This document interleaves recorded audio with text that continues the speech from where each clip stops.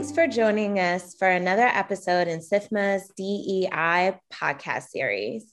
I'm Amina Ross, Managing Director of Advocacy at SIFMA. I'm here today to talk about diversity, equity, and inclusion in the financial services industry, the opportunities and challenges we're facing today, and the ways in which Siebert Williams Shank & Co. is working in the space of DEI with Gary Hall, partner and head of investment banking at Siebert Williams Shank. Welcome, Gary. Good morning, and how are you? It's at least good morning to you out west. We appreciate that.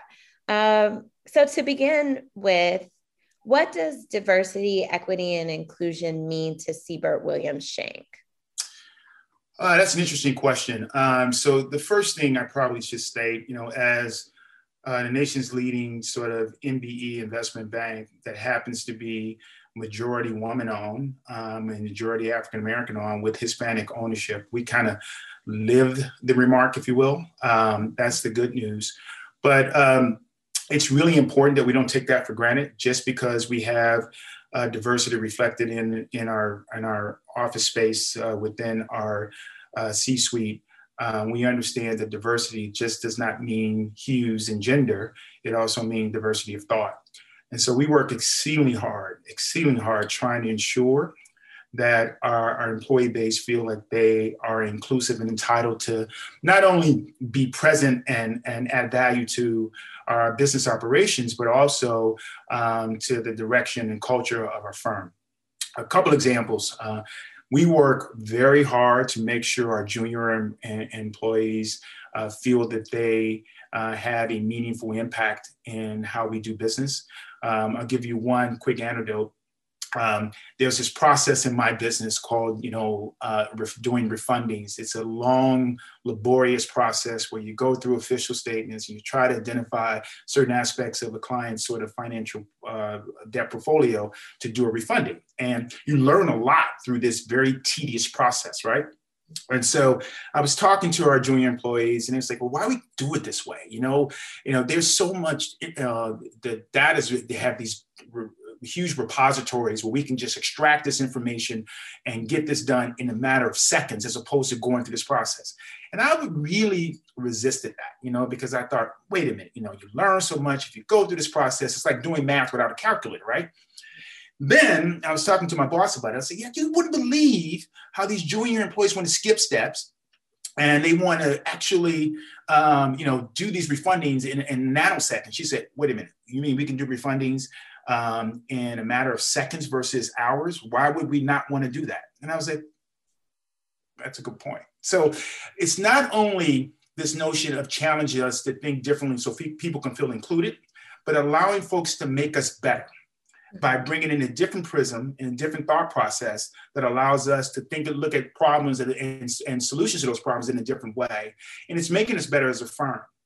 We learned a lot through this summer.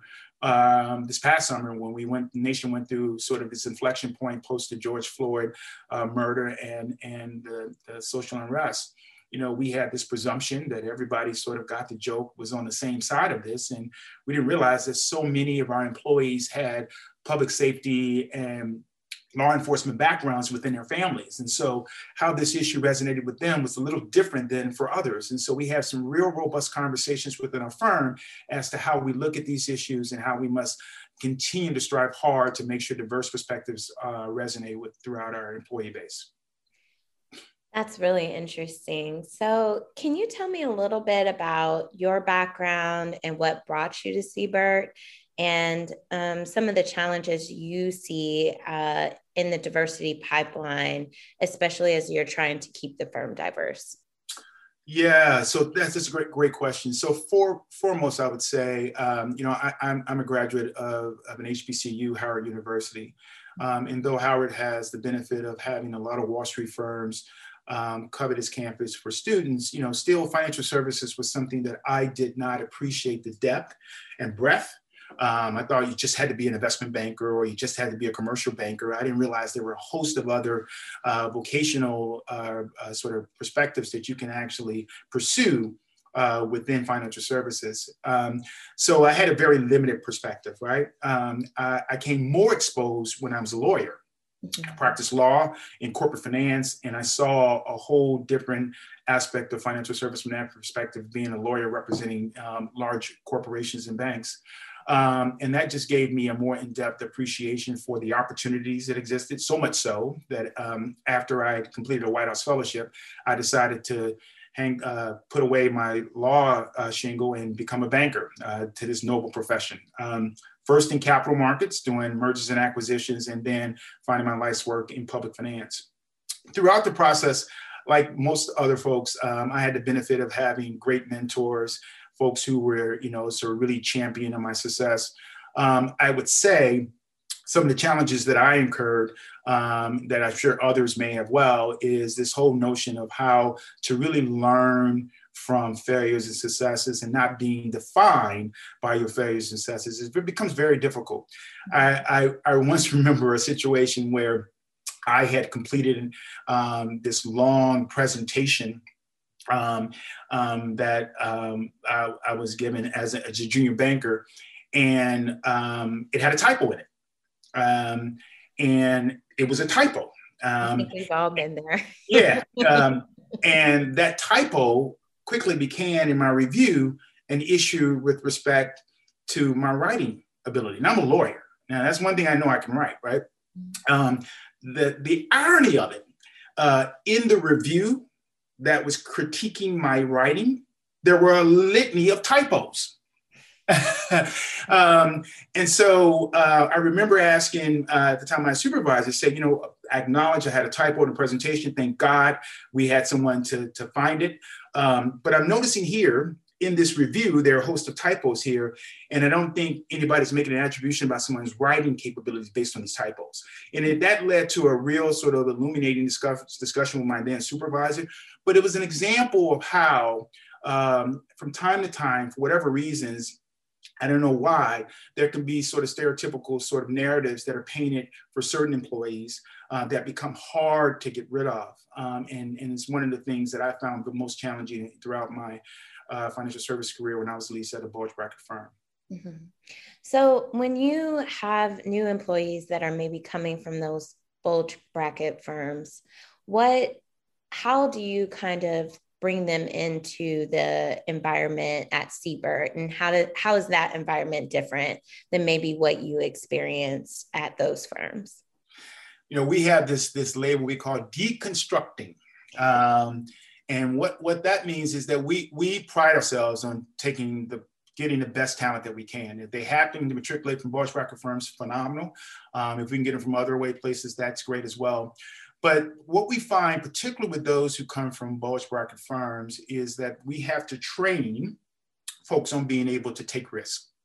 It's important at our firm that you learn from your mistakes. Mm-hmm. And you only can learn from those mistakes if you are willing to take risks. And getting folks to step outside their comfort zones, to be able to challenge them to take initiative and take risks, being okay with having mistakes, is something that we find that we have to push people to do. And once they get comfortable with that risk taking and learning that we actually appreciate them making mistakes and learning from those mistakes, it's not the mistake that defines you, it's the litany of mistakes that define you. And them being comfortable with their own self-corrective learning capability. Then we get this integration where we think our culture meshes with the talents of that individual and we can maximize their potential.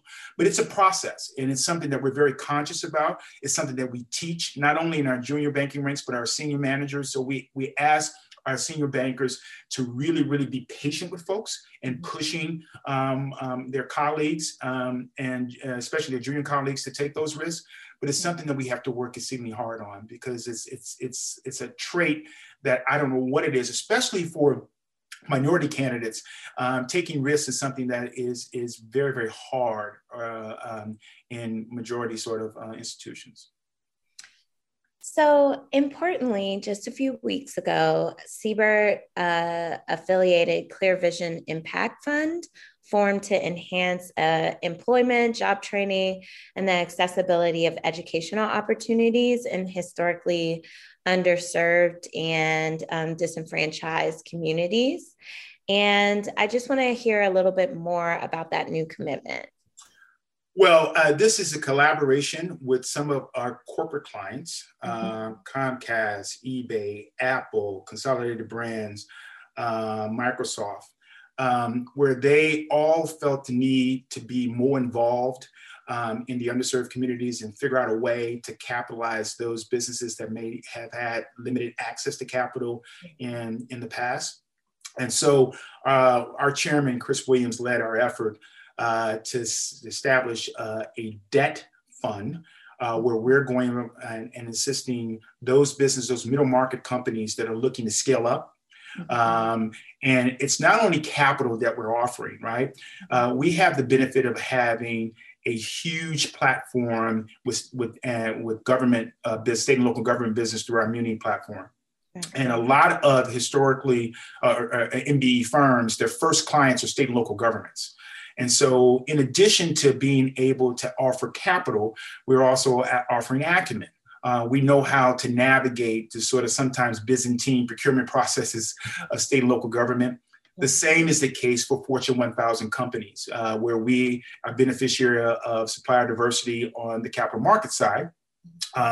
If there are companies out there that may be a great supplier to AT&T and want to have business with Verizon, well, we know how to make those connections for those companies and help them scale up, in addition in providing them with capital. So it's a targeted $250 million fund. We look for companies that are middle market companies with an EBITDA between probably $1 million to $10 million. We look to make $4 to $5 million checks. You'll be shocked as to the amount of activity that we received as far as inquiries of potential fundees. And we're really excited about our ability to make an impact in the communities that we serve. And that's a national program. Are you focusing on certain regions or cities? It is a national program. We are right now, we're soon to announce the actual terms of agreement with 4 or 5 companies that are spread all over the country. And that's the benefit of having 19 offices and a national footprint, that we have tentacles in these communities all over the country. So again, another way for us to expand our offerings and most importantly, allow us to make a difference in this underserved communities that we serve. Yeah. So you're kind of at the forefront of creating a firm that is successful, diverse, and is really meeting the needs of your clients. Looking towards the future, where are the next opportunities to advance DEI across the industry? I still think, we have to work harder in making that point of entry wider. The portals that we typically look at are narrow. I'll give you an example. When I was at a bulge bracket firm, those of us who sat around on the hiring committees, we all reflected sort of a similar background, right? And so when we're looking for candidates, and most importantly, when you're looking for candidates to come in, the first thing on your mind is, who's going to help me do my work, right? And when you think of that, you think of people who look like you, who come from the same institutions that you come from. And you don't want to take risk in bringing on someone new that you don't know. And so guess what? You hire folks who fit a very homogeneous type of background, and you don't get that stretch for diversity. So the first thing we have to do is get out of our comfort zone and go look for great talent in pastures that we don't typically look at. So for example, HBCUs have a wealth of talent of folks who have ingenuity, brain power, tremendous passion, and thirst for growth. And making sure we provide access to this great financial service industry that we have. The second thing is really nurturing the talent that we have within our walls. In a perfect world, I would have never left a bulge bracket firm, but I thought, leadership opportunities were limited because either the trajectory for leadership was very, very narrow, or the composition and the profile of who was deemed to be a leader didn't fit, my personality traits. I got to tell you, I'm very encouraged in what I'm seeing with a lot of bulge bracket firms changing that. I happen to be a shareholder of JP Morgan, and I just read their letter to the shareholders by Jamie Dimon, and it was all about inclusive and being and D&I, not from the standpoint of just being an involved corporate citizen, but for their own business survival. Right. And when you make that nexus, then you start to get true impact. And I see a bunch of leaders at JP Morgan who were my peers when I'm there, who are really ascending to really powerful roles within the organization because there seem like there's teeth behind that commitment. And so that's a very, very encouraging thing. As someone who has a sophomore in college who, for whatever reason, decided he wanted to follow my pathway in financial services, and I see the opportunities that he's being presented. They're just much wider and much deeper than what those that my peers did when we were coming back to school. So I'm very encouraged by what's going to happen in the future in financial services. All right. Well, I try to keep up to date with everything that is going on with CBERT, but did you want to share any other initiatives or programs with our audience? I would tell you, we have grown exponentially. This is not your mom CBERT. The reason I say your mom CBERT is because our CEO is Suzanne Shank, who's a trailblazer on Wall Street. We have tripled our net capital in the last 3 or 4 years. We have expanded our offerings. We're not only number one when it comes to municipal bonds, but also capital markets. We have over $5 billion in assets management and on a cash management strategy that we help some of our foundations and corporate clients. So our firm is growing exponentially. We continue to add talent. Got to tell you, it's getting harder now. The competition for good talent is becoming fierce, but we're finding that we're able to differentiate ourselves and the value proposition that we offer to really, really close the gap with what we offer from what Bulge Brackets to really be competitive in all different aspects of financial services. So great. Thanks so much again, Gary, for joining me today. It was a real pleasure chatting with you. To learn more about SIFMA and our work to promote diversity and inclusion, please visit us at sifma.org/explore issues/diversity and inclusion. And to learn more about CBERT, William Shank, and impressive work in this space, please visit cbertwilliams.com. Thank you again, Gary. Thank you. Have a great day.